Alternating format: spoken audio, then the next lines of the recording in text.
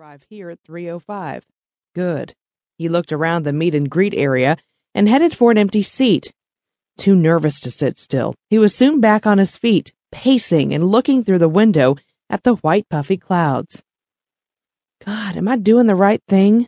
No, I can't second guess myself. This is the right thing for Brianna. I'm only helping destiny along a little bit. He glanced up at the monitor again in time to see the arrival time change from 15:05 to a flashing blank.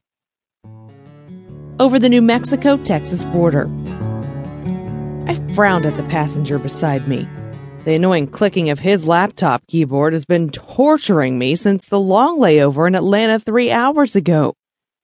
I leaned my head back on the headrest of the seat, closing my eyes. Irresponsible, my mother's voice echoed in my mind.